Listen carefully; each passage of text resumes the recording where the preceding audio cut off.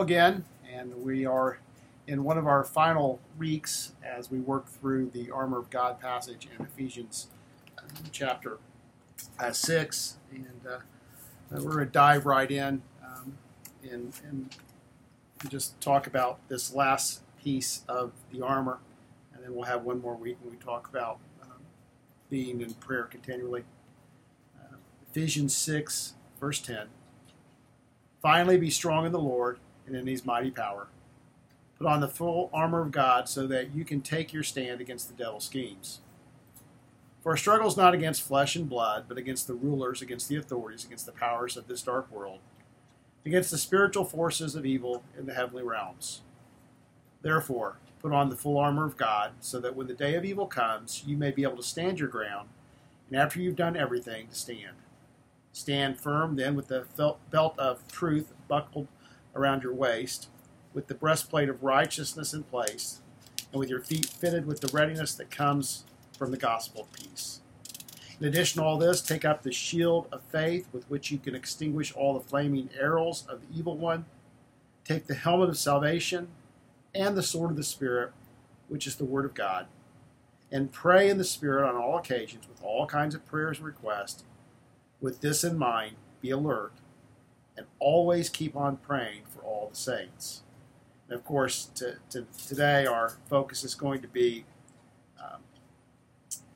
the sword of the Spirit, which is the Word of God. Last week we talked about the helmet of salvation, but we're talking about the sword of the Spirit, which is the Word of God.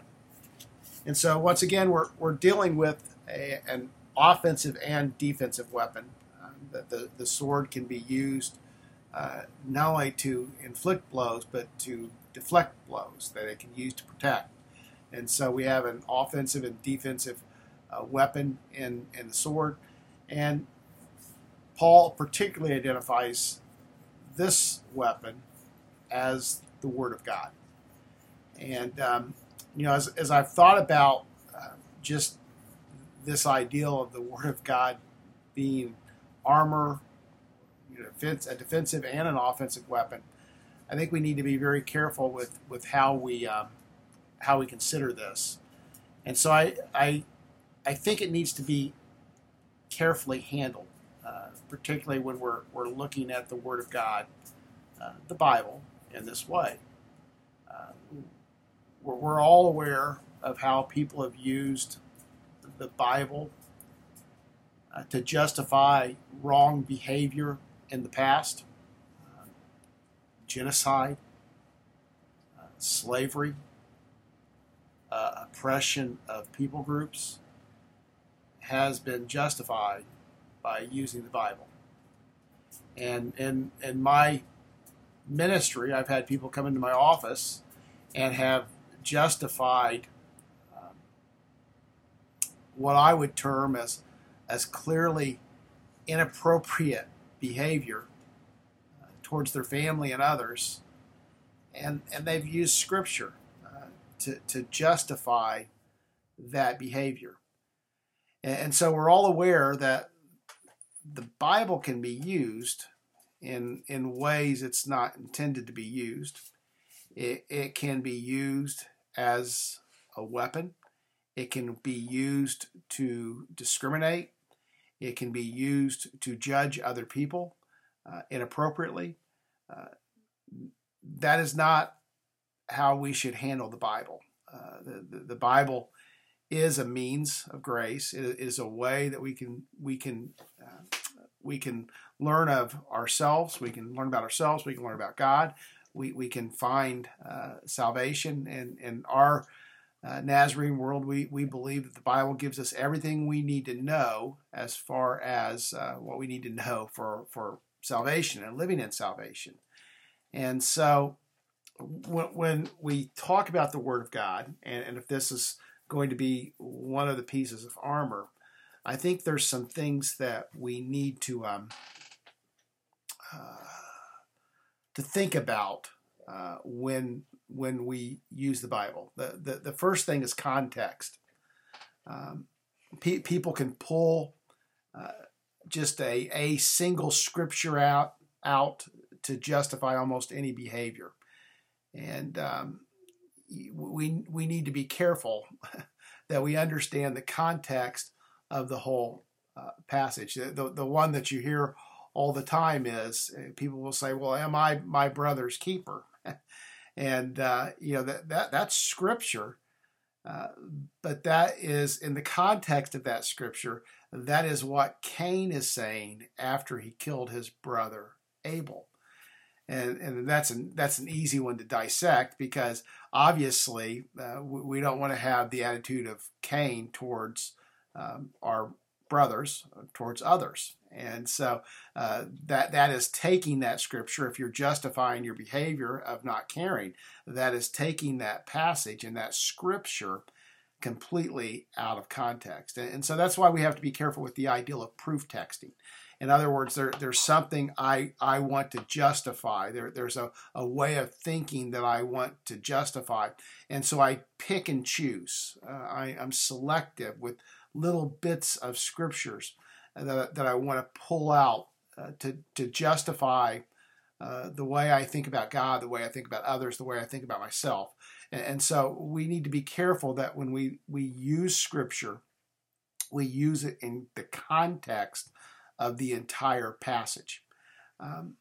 With this in mind, I'm reminded of I had an incident in one of my ministerial classes, and this has been many years ago, but I've always remembered it. And we were having a discussion about what I would really call a peripheral thing. And in this peripheral discussion, one of the individuals in the class pulled out some scripture and quoted it.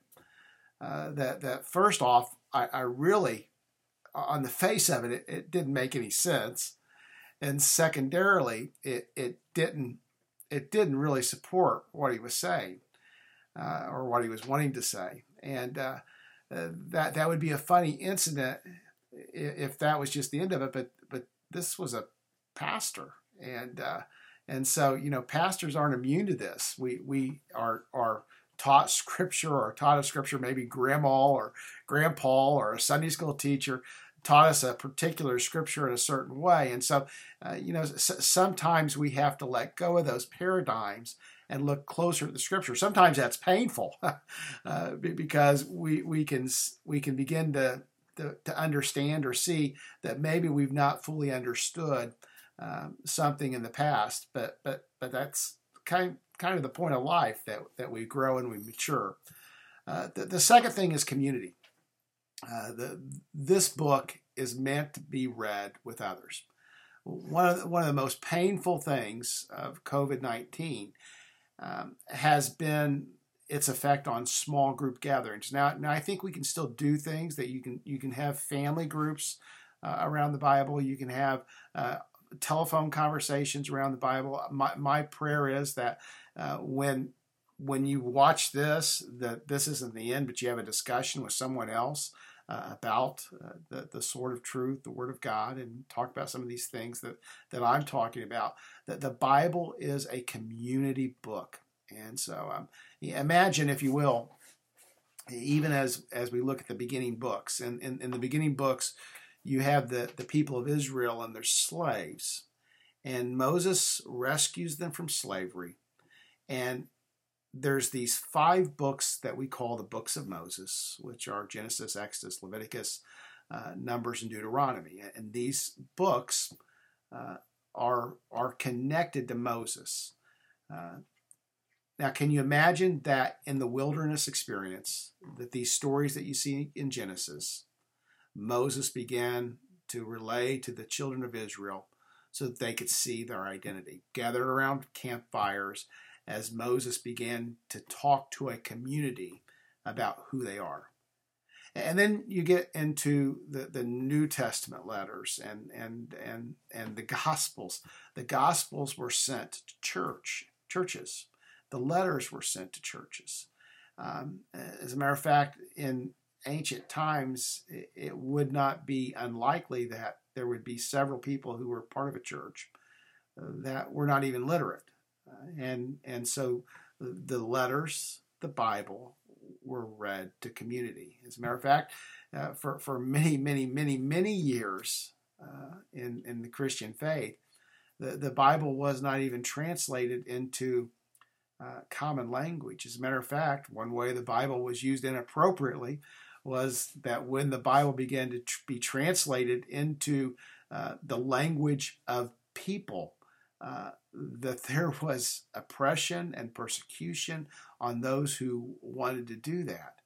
And so for many, many years, the only way someone could hear the Bible was in the context of community, a priest reading them the Word of God. Now, I'm thankful that we have the opportunity not only to read the Bible privately, but to read the Bible in community. But we always must remember that the Bible was written and should be received as a community letter to the church, that the church digests together and learns together. See, and it's in the community that not only the context of Scripture, but the context of community helps us understand Scripture properly. Now, even in community, we see communities of people that take Scripture and misapply it. Jim Jones used Scripture. It's been used by cults to mislead people, and those communities can be misleading. So the greater the community, and that's why I'm glad we belong to a denomination. Some people are, I don't want to belong to a denomination. I'm glad that we belong to a greater group of people called Nazarenes. That when we look at Scripture, there is a broad spectrum of people considering Scripture together. The next thing, and that's my dog going after a bottle, if you hear that in the background. The next thing we need to consider is Jesus.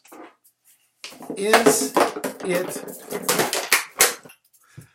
All right. Now there was a gap in the passage in the lesson because I had to go take the bottle from my dog who was being too noisy. Where were we? Well, we were talking about Jesus. Is how I'm interpreting or considering this Scripture consistent with Jesus? I think this is a very important thing to consider.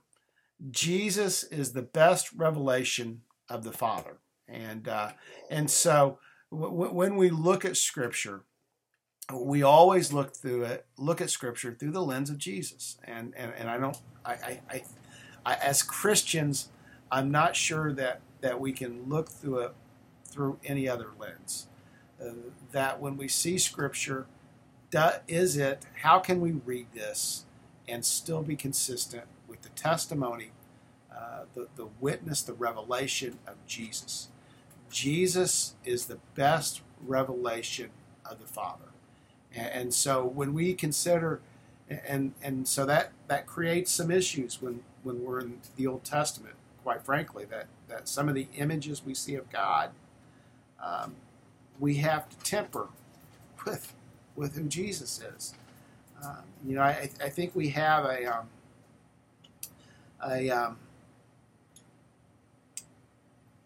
tendency to see the characteristics of God the Father as different than God the Son. The nature of God the Father is the same as the nature of God the Son. And so when we see Jesus dying on the cross, he is demonstrating to us the nature of God. Now, ultimately, the Bible is not a weapon.